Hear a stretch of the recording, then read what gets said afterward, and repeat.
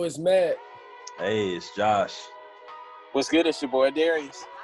You are now tuned in to another episode of Dominate the Decade podcast. Let's go.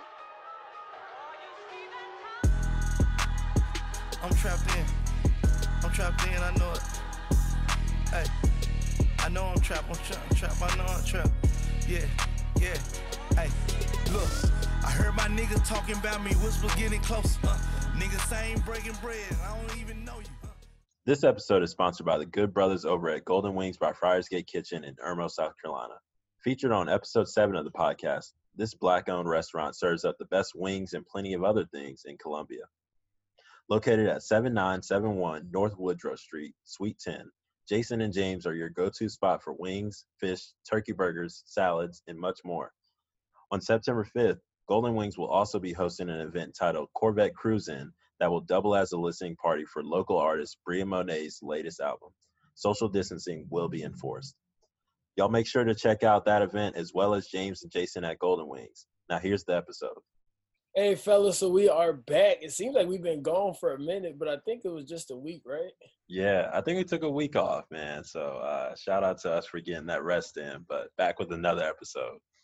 Back with another banger. A virtual graduation just took place for us yesterday because we're recording this on Sunday.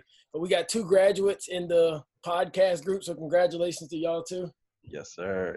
Appreciate it, man. Hey, we out. We are out. Hey, after a long await, we are definitely out. We out for good. Y'all already received all y'all's, I was about to say paperwork, but I guess we should say y'all's degree. Have y'all received that in the mail already? Yeah, so I got my diploma about a month ago. so there really was no point to have the graduation when we did. Yeah, and me and Adarius have opposite stories because I'm still waiting on mine. I swear I had like a little hang up in between me getting my actual stuff and like applying for graduation and everything. So honestly, I was a bit surprised that my name was up on the board. But once I saw it there, I was like, okay, it's cool. I still got to get all this extra stuff out of the way. But nah, we're good, man. We're good. It was funny because I know the backstory. When I saw you posted on your story that you were in the little video thing, I was like, oh, he finally really did it this time because I didn't want it to happen. Yeah, bro. Honestly, this whole summer, my mom has been asking me, so what is it with graduation? Like, when's your cap and gown coming in? All this different stuff, all these different questions. And I was like, Mom, I really don't know. Like, I really don't know. And I was telling her that all the way up until Saturday. And she ended up asking me, where's the link to the virtual graduation? I ended up texting Darius too, because I didn't even know we were having it that day. But she asked me for it, and I told her again, I don't know. She found it online, and then she sent it to the family group chat with like all my like close relatives, my aunts and uncles and stuff. She said, Josh's virtual graduation will be at 12 o'clock today. My uncle, he replied back, he said, do you mean 12 o'clock as in 20 minutes from now? And I just felt so bad. I was like, oh, man. But it's all good, man. I like how they did it. Yeah. Darius, did you, I guess for both y'all, y'all actually liked how they did the virtual thing as far as pre-recorded, or did y'all would have wished that it would have been kind of everybody see it at the same time? Oh, no. Because if you go on and you look, like it would have taken about 9 hours to get through everybody's name. Yeah. And I'm in arts and sciences, already a big college. My last name starts with an S. So I'd have been sitting there a good little minute, just like waiting on this live stream. So I'm glad that I could just like, all right, just skip to my name, screen record that, maybe watch, Caslin or Don Staley speeches if I wanted to, and then just be out in like 20 minutes. Versus, like I said, sitting there those like 9 hours potentially. So yeah, I'm real happy with how they did it. Yeah, honestly, I felt the same way, and I didn't know, like I just said, I didn't know that it was going to be this way until the day of. But yeah, I was super thankful that it was done like that, because I realized that it was starting at 12, and then I was thinking it was a live stream, but then I was like, man, I'm just not going to be here for it, because I was going to take a friend's graduation pictures. Obviously, you know that, Matt. But yeah, I was telling my mom, I was like, yeah, I'm about to head out to take these graduation pictures. She's like, you're about to graduate. And I was like, I mean, but not really though, like not really. But I actually haven't even watched the commencement yet. Like, so I'll probably go home and watch it tomorrow. Like, see my actual name. I got that screen grab, but yeah, I have not watched it. But I'm glad that I had the opportunity to go back and watch it. So yeah, I like how they did it. And Darius, did you go ahead and watch like your name kind of be called or whatever? Did you go ahead and do the whole process already? Yeah, so since I'm home, I literally don't have a life anymore. So I was on there at 12 just because I had nowhere else to be, nothing else to do. So I went ahead and I watched, I guess, Kaslin's first speech, Don Staley's speech, which is really good. I like that. And then I started to watch everybody in arts and sciences things. So I was like, you know what? Let me just fast forward to mine. Everybody else can just go on and be great. Congratulations to y'all, but I'm not sitting through it. And so, yeah, I was on at 12 and just, you got it done. Yeah, because as a matter of fact, what I was telling Joshua is you were the reason I even knew that the link was out, because a lot of people were kind of looking for it. And I was like, I just telling everybody, just go to Darius' Facebook. So you probably got a lot of traffic going through your Facebook. But since it was graduation, any great memories or moments that y'all have, obviously during y'all 4 years at USC that y'all want to talk about? Ooh, that's a question. That is a good question, bro. I feel like some of the main ones, or maybe the hallmark, in my opinion, would be freshman year whenever we went to the Final Four.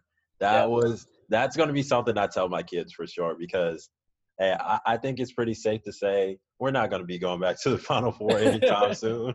But, bro, that team was just magical, and kind of watching them the whole season, the craziest thing was they didn't even look like they could make it to the Final Four. Like, during the season, we had a pretty up and down season. Like, obviously the team was good.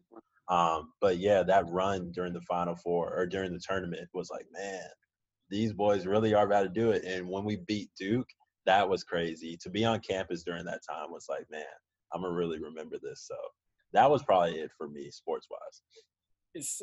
I was about to say, it sounds like a magical time. It was funny because I was in the Clemson Bridge program during this time. So I remember going back up to Clemson that day and watching it for a little bit on the TV, and was hoping that they did not win the game. And I don't know if they won or not that day. But yeah, so it sounds like a magical time during that time, obviously at USC. Yeah. Darius, what about you? I was honestly thinking the same thing, because I remember I lived in South Tower, which for anybody that doesn't know, it's an 18-story building, and I lived on the 13th floor. And I remember, okay, we got the notification we were watching it or whatever. It was like, all right, we beat Duke. I ran down 13 flights of stairs. I don't know why everyone just, had the same collective thought. But literally, the second we beat Duke, it was like, all right, Thomas Cooper Fountain. Just run straight there. Everybody. And, I don't know. I jumped in the fountain. I'm not going to lie. It was disgusting, and I've kind of regretted it every day since. But I was in that fountain immediately, and we were just cheering, having fun. Somebody brought the speaker. We were begging Pastides to give us a day off class, which obviously he didn't, but I'm not bitter. Yeah, it was just a great time. The only other time I think that kind of rivals that in my head is my first homecoming. And so freshman year we had Ray Shrimmer, and they were coming right off having Black Beatles. Yes. And so that was just another lit time to be on campus, and it was just a great time. Oh man, yo, I remember that homecoming like it was yesterday, bro. It was you remember they took forever to come out, bro? It was something where they had a super delay. They had the performers that came on before them. They had finished performing. Oh my God. And we were all just sitting there waiting. But when they did come, it was lit. I actually had one of my friends that I came with, he left. So it was really just me and my other friend. But no, that was really a good performance. Shout out to Ray Schmurder and the boys. I remember I just remember the opening act for them was some girl. I think her name was, I'm not gonna say her name because we roasted that woman to no end. I remember that. The Black USC group chat was going off about that woman. I felt so bad. Was I talking trash too? Yes. But still, oh my God, I remember that. Yeah, so we were up there in Tiger Town, and because I think Waka Flocka was coming to Greenville. Shout out Waka Flocka. It's we didn't have a problem with it, but we were they had Ray Shrum, or whatever his name is, and coming to USC, and he was in at that moment. Black Beatles is really just according to everybody was just the song of that time at during that time. And so I'm man, look what they got going on at USC. I need to work harder out here. But so that's great. That's dope. Yeah, yo, thinking about it, that really was peak Ray Schmurder. Or I don't even know how to say their name, bro. It's like Schmurder or something like that. That was really peak of their career because I think that was the summer where they had that little Frozen challenge or whatever. What was Yeah, it called? Where they had the Black Beatles song and it was just like people were Like standing Beatles in still. the city. Mannequin challenge, the mannequin challenge. Yeah. Yeah, I remember that. But yeah, that was that summer. But man, those were great times for sure. Yeah, so but I guess to switch gears a little bit here, we're gonna go ahead and talk about I guess our discussion for the day, the Master P documentary that's come out Oof. on BET, No Limit Chronicles. It's funny because we were just talking about in one of our previous episodes. So if y'all listening, go tune into the previous ones about how BET needs to switch up their content a little bit here. And I feel like they heard our cry and they decided to do so. And this documentary is so cool because it's a little bit different. Like it throws in some like I don't know how I want to describe it, like real life situations with like actors, but then it goes back to show you video, and then it goes back to show you like live footage. And so you really always are able to get a pretty good visual understanding of what took place during those times. Yeah. But to give a little background, so Master P is from Louisiana, New Orleans, correct? Yeah, New Orleans. Yeah, and so he all started off. I didn't realize how good of a basketball player he was. And so he ended up going to the University of Houston, but he caught an injury. Like not caught an injury, but he got injured. And the thing, I think a lot of people didn't understand how deep his basketball roots were. He always attaches like basketball to being the thing that kind of got him out the hood. And so you could only imagine you get all the way to the University of Houston, which at that time is not how Houston is now for basketball. It was one of the premier programs, and you get injured and you got to come back home, and all your homeboys and stuff are like looking at you like, man, you were supposed to have made it. And things like that. And then so he kind of started getting into a little bit of the drugs and whatever else that was going in. Because that's a rough part of Louisiana he's from. Yeah, for sure. And I thought that story about him kind of using basketball as an escape, that's kind of like the story with Stephon Marbury a little bit, where he was like, man, this is really my ticket out. And that's the story of a lot of athletes out there. But Master P, Percy Miller, born Percy Miller, definitely a GOAT out here, definitely doing big things. So the people that he came back to after he, I guess, failed at college basketball, obviously he had the injury, but those people he came back to, they probably thought, man, this guy like blew his opportunity. He's not going to be anything big, but he definitely proved them wrong for sure, because I feel like he's done even more than he ever could, like playing basketball. Definitely. And then he wasn't profit off the NCAA system either. Yeah. So, like whenever he decides, and we'll talk about it later, he decided to join the league. He was as a player, a paid player. But yeah, so he came back home. I did. First of all, did y'all know that Romeo? Sounds so bad. Good thing we're not playing at black card games. I did not know Romeo was his son. How did you not know?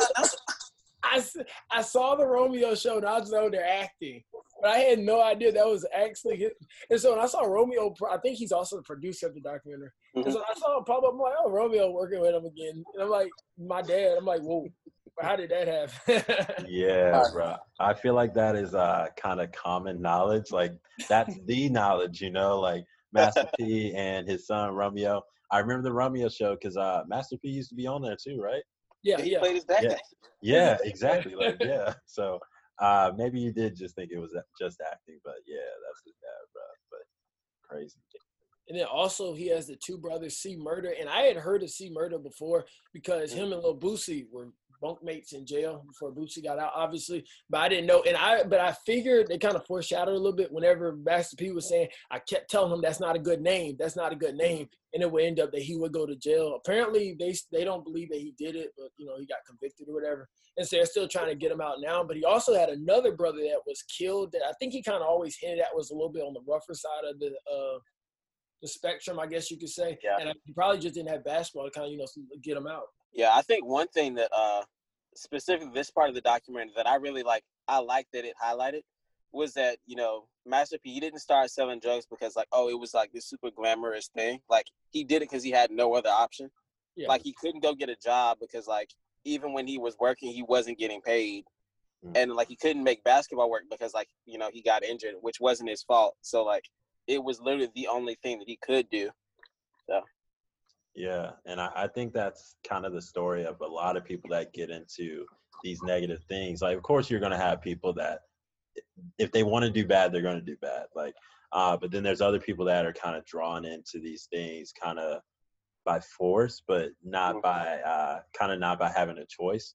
So you can definitely see how Master P kind of got drug into this life. And I thought it was really eye-opening, even from the viewer, but especially for Master P whenever going through his life, when I think it was his grandmother or his mother, they laid out a dress, like a black dress, saying, this is going to be the dress I wear to your funeral if you continue with this lifestyle. And it was his grandma, because it was the same lady that's beating the windows of the car that he bought with his drug money. But that scene wherever she was saying how she was going to show up to his funeral in this if he stays on the same path, I was like, yo, that would really shake me to my core. If my grandma came and said, yo, you're really going down the wrong path and you're going to die before me. So I thought that was interesting. And it's a prime example of telling you what you need to hear, maybe not what you want to hear. And that was probably the exact thing she had to say. Because sometimes, you know, you're young, you be a knucklehead a little bit. It's like, I got to get something to get him to change. Because I can't make him change, especially if I'm surrounded by this environment where it's like, okay, that seems like the way out. But I think that hit him deep. And it also talks about how family-oriented he was. And so for her to be the person to say that, that probably took him, you know, it kind of took him a little like, oh, wow, like this is for real. And his grandfather, y'all saw his grandfather was killed because the I don't know if it's the nurse or the doctor, whoever was working at the hospital, I'm not sure if it was a nurse or a doctor, they gave his grandfather the roommate's medicine, and that caused his grandfather to die. And so he ended up taking that $10,000 they got in a settlement and moving out to Oakland, if I'm not mistaken, and starting a radio. What was it called? Like a record store. A record store. That kind of got things going right there. Kind of got traction going. Yeah, and you can kind of see how out of tragedy like that, they all said that their dad, well, Master P's dad, dying was a huge factor in their family, and he was like the stable person in their family. So when that happened, it kind of struck them all hard. But you can kind of see through tragedy comes triumph, because this started the domino effect of him becoming this mogul, this business person who is getting it by any means necessary. So you can kind of see how that played a factor into this grand story. Yeah, and I think that's, if I remember correctly, that's even where he got the name from. Because like he kept saying, you know, my grandfather used to tell me that like there's no limit to what you can do if you dream big or something like that. I'm paraphrasing, but like, I mean, it's obviously no coincidence that like, you know, he goes on to use the $10,000 that he gets from his grandfather's malpractice suit to start No Limit Records, like, you know, so like you said, it just, you know, it all, you know, goes full circle.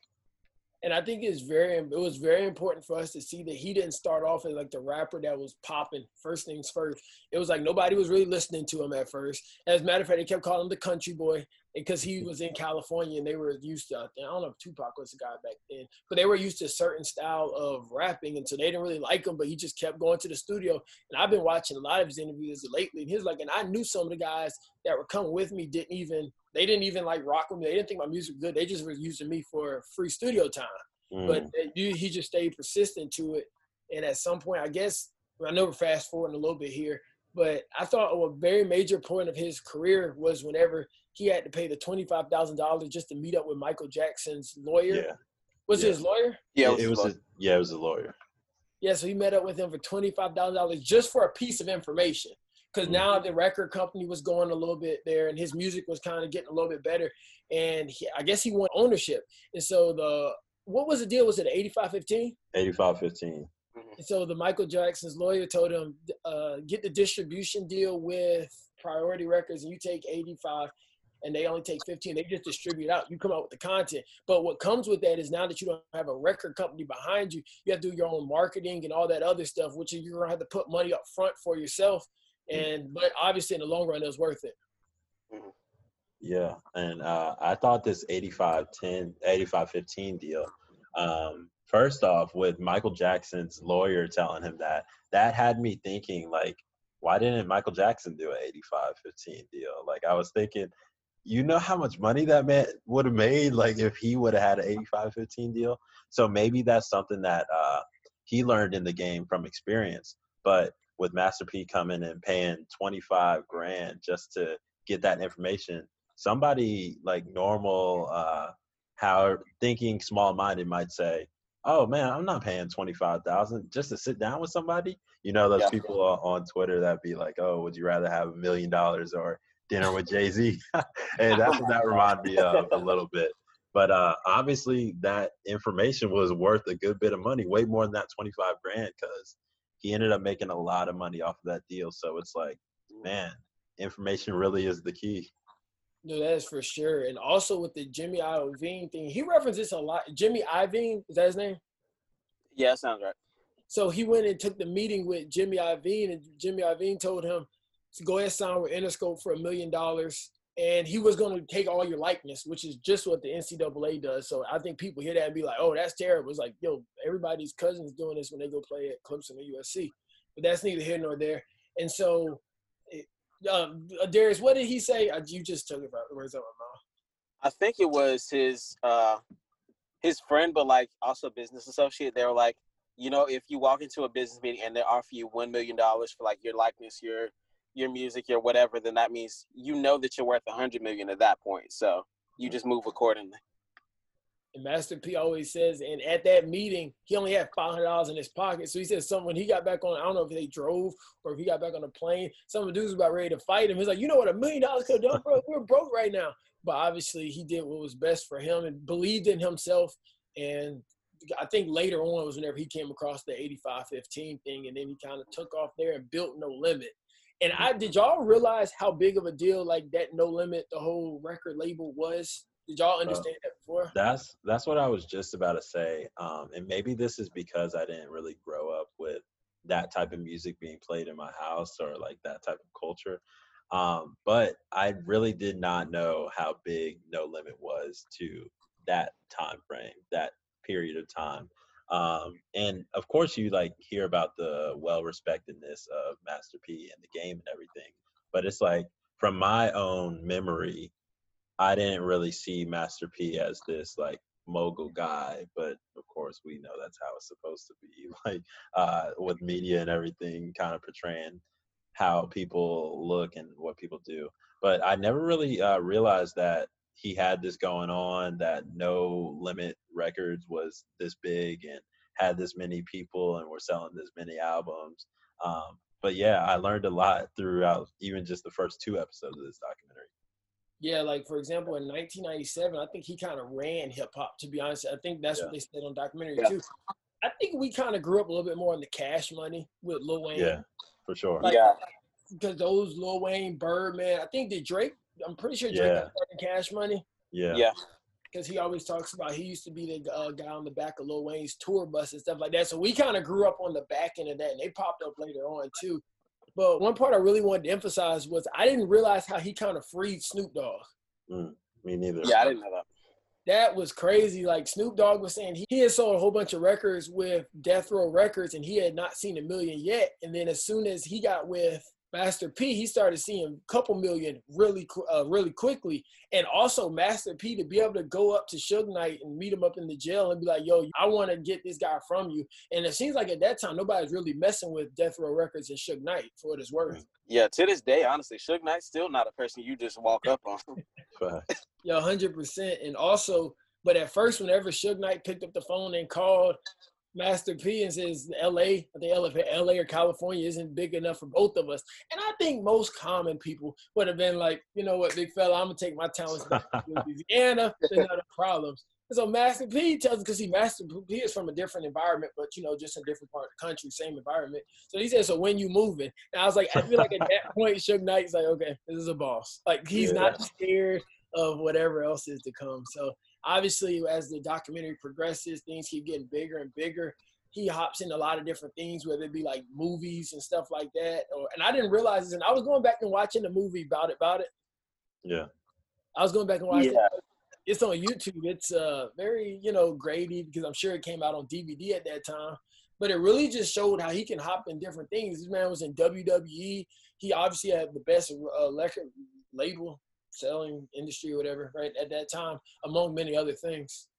Yeah, and I felt like him venturing into movies was another step that was way before his time, because now, you see people like LeBron or Kevin Durant doing these different things on the court, but also outside of the court, they're like making productions and all these different things. But Master P was doing that in the 90s, and even going a step further than partnering with these filmmaking companies. He was like, nah, I can make it my own and distribute it out to the masses. So I thought the way he did that, as well as putting other people on in his circle and on his label into these movies and into anything that he could get them into, that's that vertical integration that Nipsey and so many other people talk about, and he was doing that from jump. Yeah, like two other things about that. First off, with the movie, the fact that like everything in the movie was actually happening, like there wasn't like special effects or anything like that. Like these people were actually doing drugs in this movie. Like actual people who are addicted to drugs are actually doing the drugs like on camera. And that was just mind-blowing to me, because it's like, bro, you could have hired somebody for that. Like, you could have, there was some wiggle room in the budget for, like, special effects or something. But other than that, I was watching an interview. I think it was Eddie Griffin, actually, who was, like, he is a big comedian, and was especially big during the 90s. And apparently, I believe it was Master P and Mystical. They had opened up for him, because I don't think they were like super big just yet. And I actually think it might have been before Mystical signed with No Limit Records. But anyway, so they opened a show for Eddie Griffin or whatever, and they like Eddie just let him do it for free or whatever, didn't like charge him or anything like that, but it like helped them get more exposure. And so later, like 10 or so years after that, Eddie Griffin was like in downtown LA shopping or whatever and ran into Master P. And Master P was like, yeah, you know, I really appreciate you looking out for me way back when, like I wasn't like as big as I am now.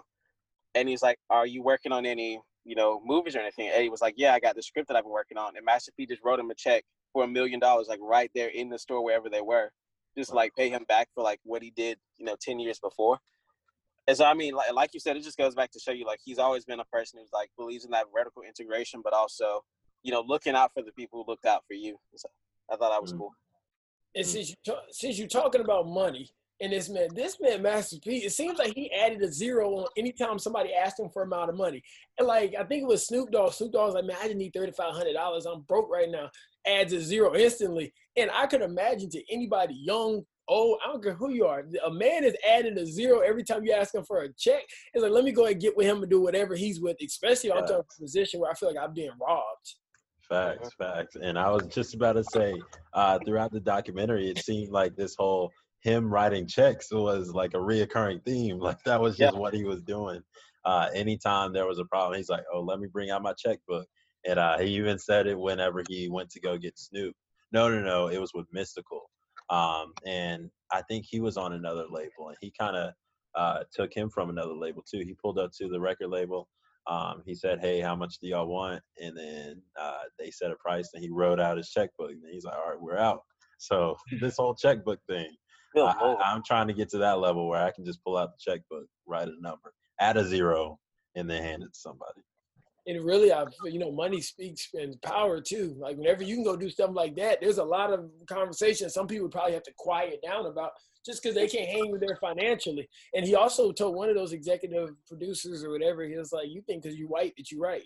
And that became a thing. And it's like, but no, not whenever I can meet you at the same level with the same level of influence, maybe more if I'm bringing the culture with me. It's just like you sit right across that table, it kind of is my equal, I guess you could say. Mm-hmm. There was also just like the standard he made them live up to too. He was like, yeah, y'all not going to be them like randoms just in the club, you know, talking to all these random like loose women, just going out, just like partying all day, all night, because that reflects on the label. Which is like completely opposite from what kind of like the rapper image is today. Mm-hmm. I was wondering about that. I was like, wait, this seems like what is glamorized. This is what makes everybody want to do it, because you can have all those different things. But he also says, because he's like, I don't know if he said not the sergeant, but he says, there's a word he Lieutenant? uses. It's something like that. He's like, I have to make sure everybody gets home. And so he calls himself that. And it's some sort of military phrasing. I can't. Might have been general. Yeah, he said something like the general. We'll just go with that. He's like, because I'm the general, I have to make sure everybody gets home. And also the work ethic, you could tell his work ethic because when he had those guys in the studios and they were creating an album, I think the one of the ladies, I can't think of her name right now, she's like their main. Yeah, she was saying it's like a workout. You go in this studio, you do the feature, you go to the next one, you do the feature, you keep going. And they're saying it's like a workout. And I don't think most rappers were used to anything like that.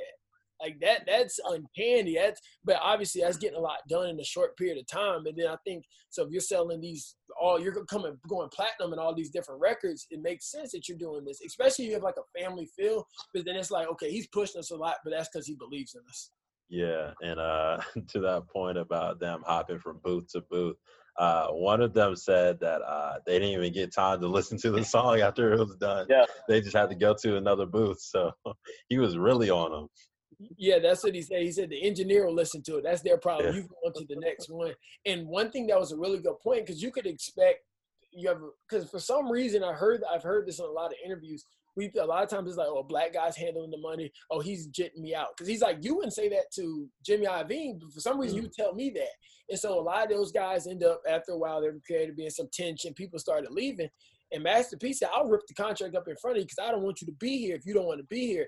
And then, like he said, y'all went to go work for the other places, and that's the last we heard of y'all. Whenever y'all were here, y'all thought we're looking over your shoulder, I guess at some point, because, egos do get in the way naturally, especially when you got big money like that. But as soon as you leave, it's kind of like, okay, go ahead and go. And I feel like that's a really good way of doing things. I just feel like most people aren't in that position of power to where they can do that, because a lot of time, it's just like when, high school football, there's that one kid that's so disrespectful to the coach, but he's the talent. Yeah. It's always that one.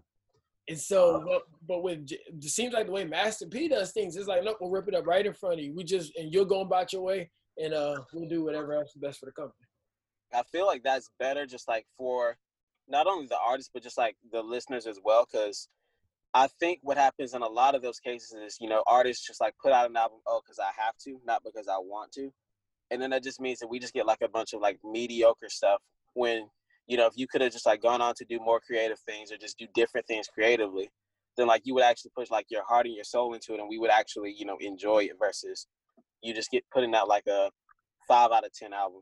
Yeah, no, for sure. And I think Snoop Dogg's role in this production, as well as just like in the rap game, his relationship with Suge Knight, like you could see it in the documentary, like he was like, oh, F Suge Knight, all this different stuff just out in the open. But all of that stems from Suge Knight and that record label kind of just having full creative control over Snoop Dogg. And it's like, no, you're the talent, but we tell you what to do. And I feel like that's never a good spot to be in for either party, because if you have the artist or anyone for that matter, not really rocking with the people that are at the top and that are pushing these out, and it's kind of like a beef between the two, I don't really think that produces the best product. So you even see that multiple times today. The whole music industry seems like it's coming off of that kick where it's like the power is in the hand of the people, the record labels and everything, and the music artists are really just kind of serving them. Now it seems like there's a shift from that to something where it's like the actual artist has the power. So that's good. But even recently you see it with like Frank Ocean or even Rihanna, why Rihanna is not releasing music, because they're in these deals that they're taking all of this money, and it's really like, oh, you make this whole product, but we're going to cut this to this person, cut that to that person. Dude, it's like split it up however we want it to. I'm glad to see that that's shifting now, but it just makes you wonder what things would have been like before if that would have been in place back then. I can only imagine what it would have been like, especially because back then it wasn't about streaming. People actually go out and buy CDs. Yeah. And so what usually ended up happening was you were selling the CDs out your car, and the next thing you know, you get to sign to Interscope or whatever, and they help promote you out. But imagine if you could have been selling, like kind of Nipsey's approach, and you just continue that the whole way throughout. But one thing that is very important in the music game, that you hear a lot of guys talk about now, is that everybody isn't meant to be independent. Mm-hmm. A certain kind of guy is meant to be independent because they're willing to put in the work between the marketing and all those different aspects.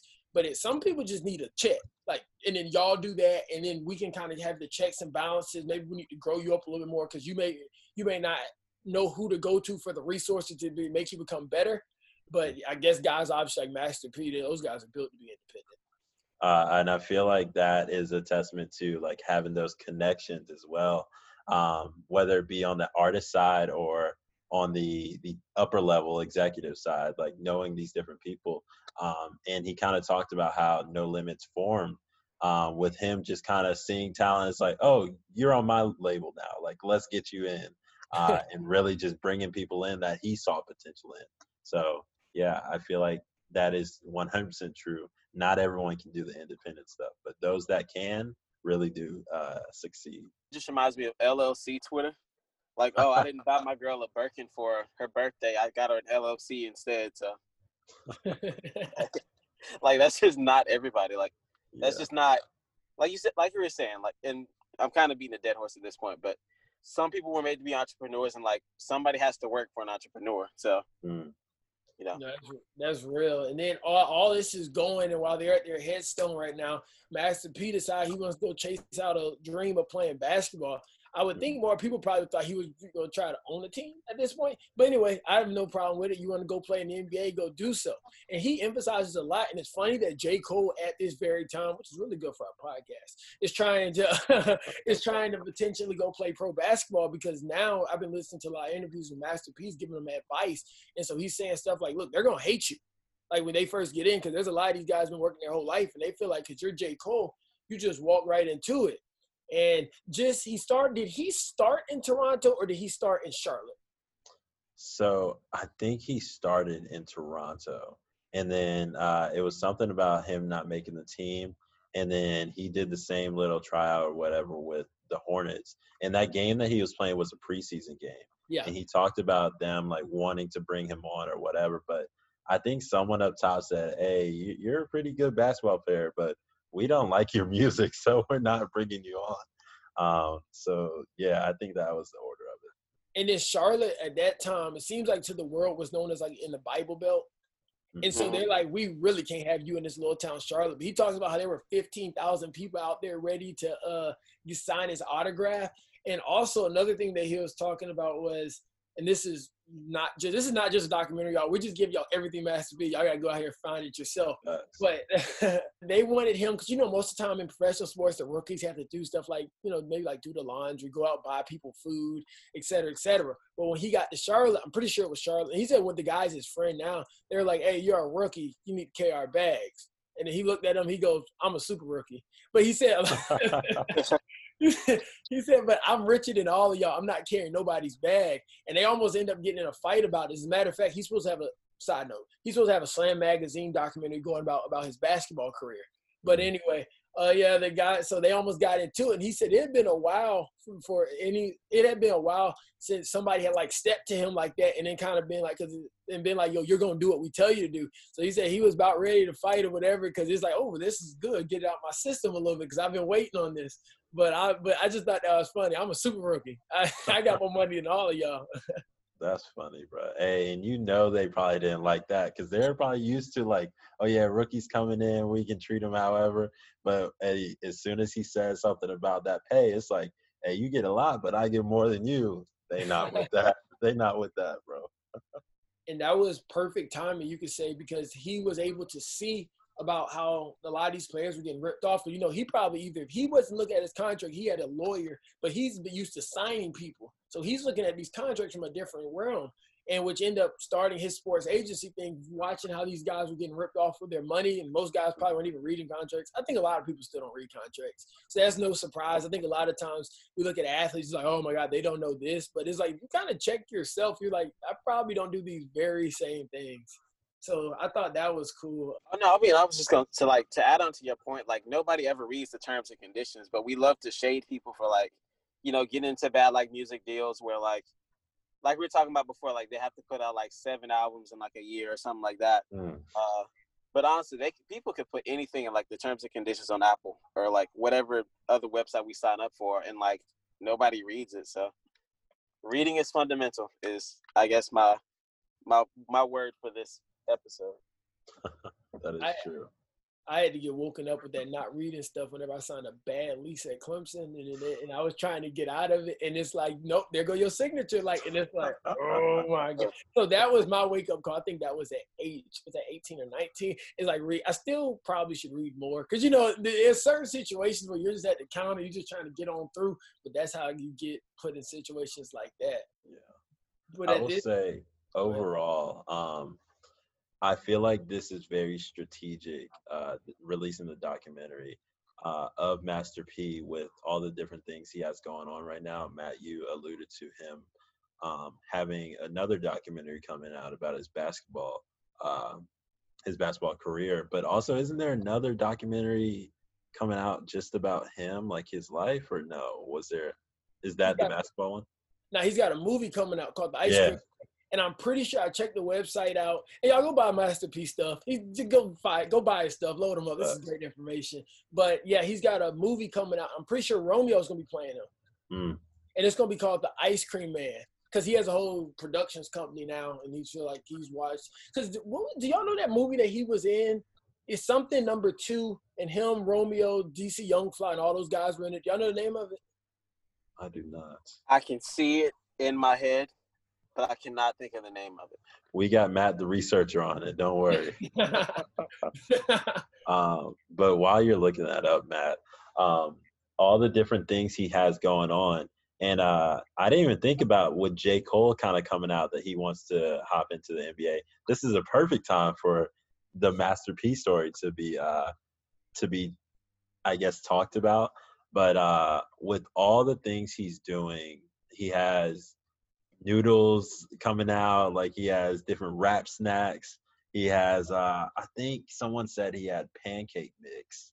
Yep, you got and rice. Yeah, and rice, all these different products where he's like, okay, the hood where I come from, like we live off of these things, but we're buying it from somebody else. Why not like have someone that is putting this into our community that looks like us? So him doing that, plus all the thing he has going on with like either Romeo or his business ventures, and then looking back on his story and how he got here, it's like, oh yeah, this is the perfect time. This is a really good marketing ploy for him. I thought that it was so funny that he was talking about the ramen noodles, and somebody asked him, they were like, so what you put in the ramen noodles? And he's like, y'all ain't asked ramen that question for how many years? But now y'all want to ask me about what we putting in it. And by the way, y'all, that movie is called I Got the Hookup too. Okay. Yeah, okay, that makes sense. Yo, that was so funny. He was talking about that and the rice. They're like, so what you putting in that? And he's like, are y'all serious? At least now it's somebody, like y'all had no idea who the person was, where they came from. Y'all been eating that for years. But yeah, so he's trying to take over the productions company and the food thing. And he has a perfect kind of blueprint. Okay, start something. Nobody believes in you. Even shoes that are really big. Apparently, Charlamagne used to laugh at them in all the interviews about the shoes. And now they're actually coming along. And so, yeah, things like that. And so where the documentary, at least from what y'all might have some things to add on this, but where it kind of stops right now, we've gotten through 4 parts. The 5th part airs on Wednesday on BET. Y'all make sure y'all go check that out. Oh, yeah. So the company was kind of going down. A lot of the artists started leaving. And apparently at the preview, Romeo goes, hey, I'm ready for this. Like, I'm built for this. And so, I'm sure in episode 5, they're going to tell us all about, like, the career of Romeo. And I'm assuming how he revived No Limit Records. I'm not 100% sure. We're going to have to figure that out. Yeah, I was going to say, because, like, before I knew who Master P was, I knew Romeo. One, because there was a whole him and Lil Bow Wow thing. Like, I don't really think it was a thing. But, like, naturally, we just love to pit people against each other. And I think they were both kind of coming up at the same time. Yeah. Going back to the shoes, Lil Romeo, it's probably Master P, but anyway, Romeo was the face for it. Had like a line of like kids' shoes. And I remember my mom bought me this pair of Lil Romeo boots that I used to love wearing when I was like 4. And I wore them until they had holes in them. Like, I love those boots so much. So, Romeo, if you're listening to this episode, which I know you are, slide a brother a pair of 11.5 boots. I know y'all still making them, so. You know he got them on back order, bro. You know he got them. Got to.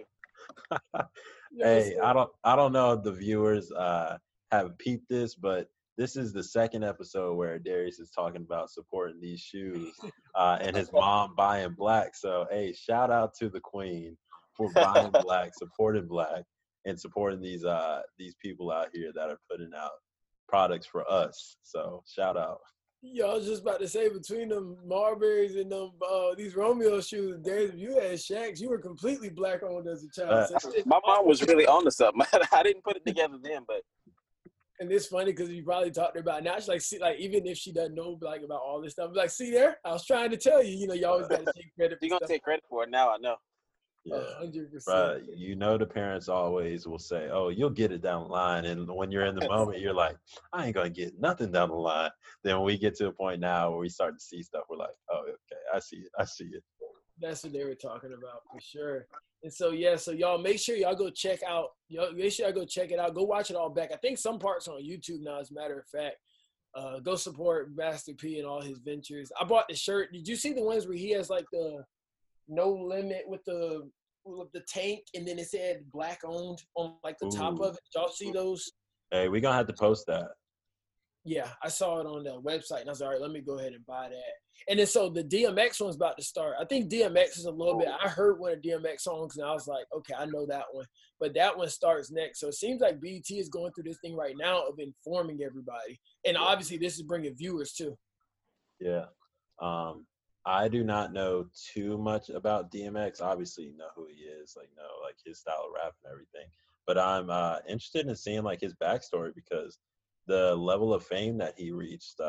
Obviously, I wasn't around during like the peaks of it, but I hear stories about DMX. I'm like, man, like I definitely want to tune in and at least be in the know of what his story is. So yeah, I'm looking forward to that. I think it's coming on after the last episode of the No Limit Chronicles on Wednesday. Yeah.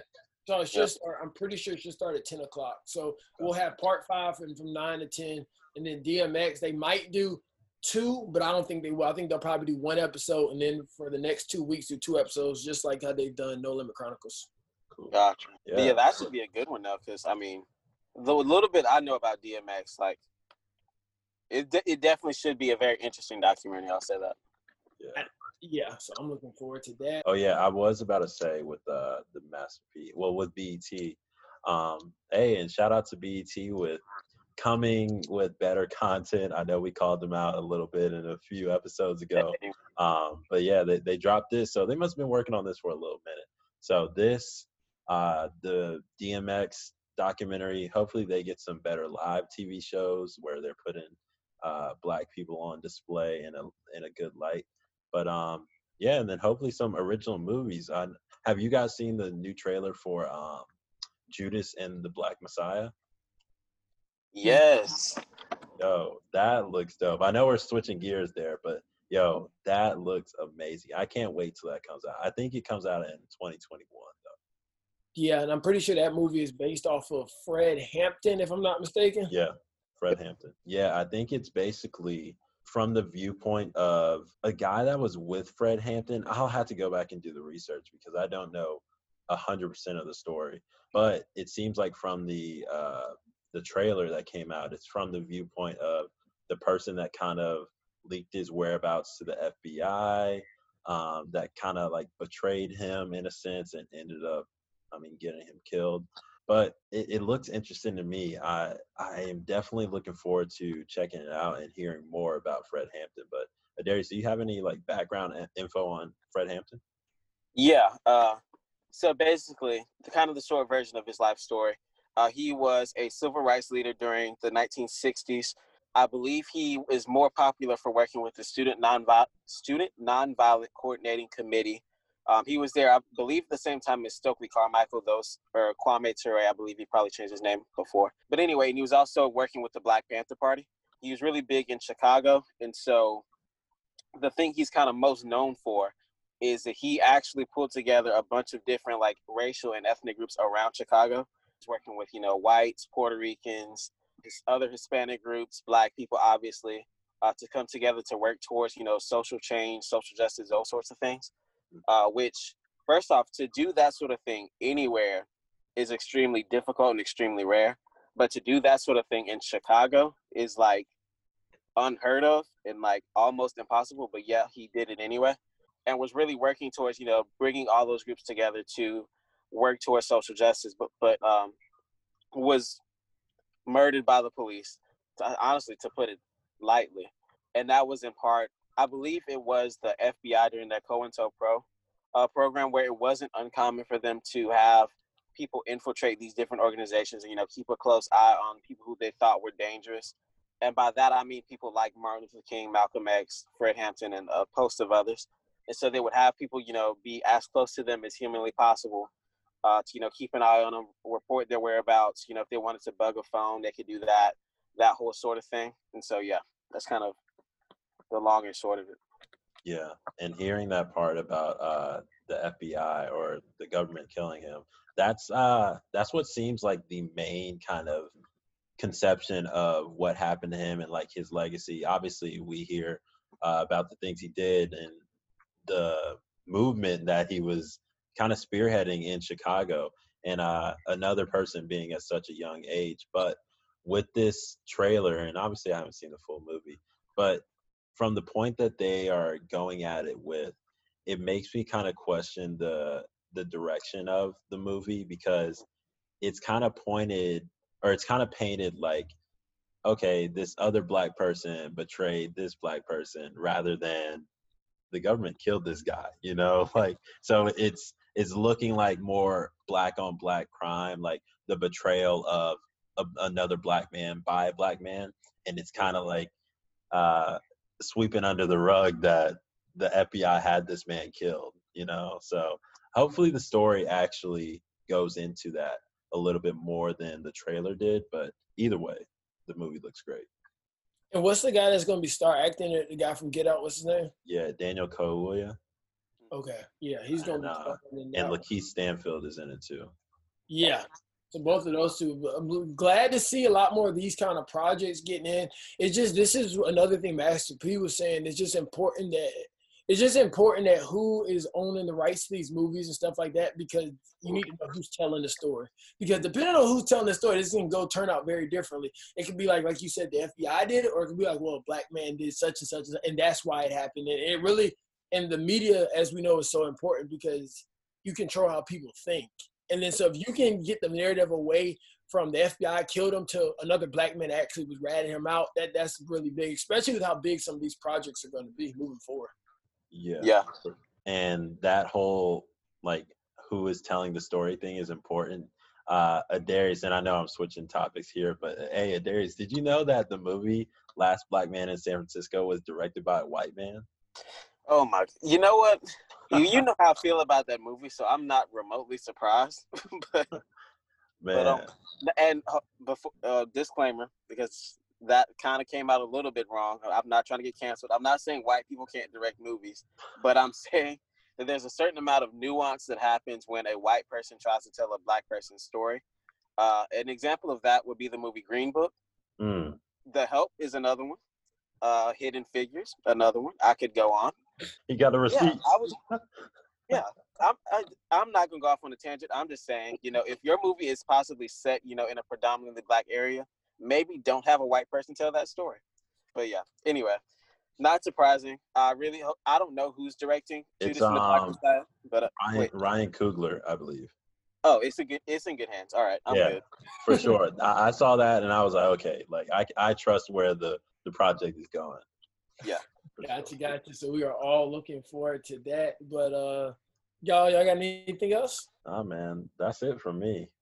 I'm excited to see this last episode on Wednesday of the No Limit Chronicles. Yeah, I am too. I'm really looking forward to seeing, because at one point in time I wanted to, if y'all know me, y'all know how bad this would look. But I saw Bow Wow and Romeo with the braids. I said, Mama, time to get the braids. And then whenever you go to the little Chinese hair shop and then you see the little dudes on the little boxes and they used to have like the silk cream or whatever, and I'm like, yeah, that's gonna be me. He looked like Bow Wow. Glad that didn't happen. But yeah, so definitely go check that out. For sure. You got anything, Darius? Oh no, I am good. Darius in the car for this episode. Y'all pray for him. Yeah, pray for the man. I've been sitting in my car. My car is turned off, so there's not even air running right now. I've been in my car this whole time. He's in good old Aiken, South Carolina, too, so you know it's hot in there. Oh, man.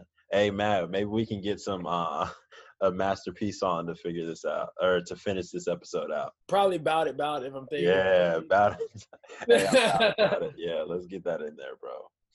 Yeah, for sure. But hey, y'all, so thanks for tuning into another episode of Dominate the Decade podcast. We're out. Peace. Time for the national Adios. anthem. I started this body battle.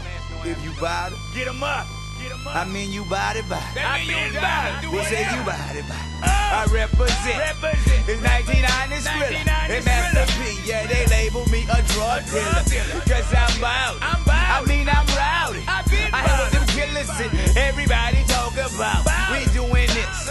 We doing that. We doing what? We in the studio whipping up dope tracks.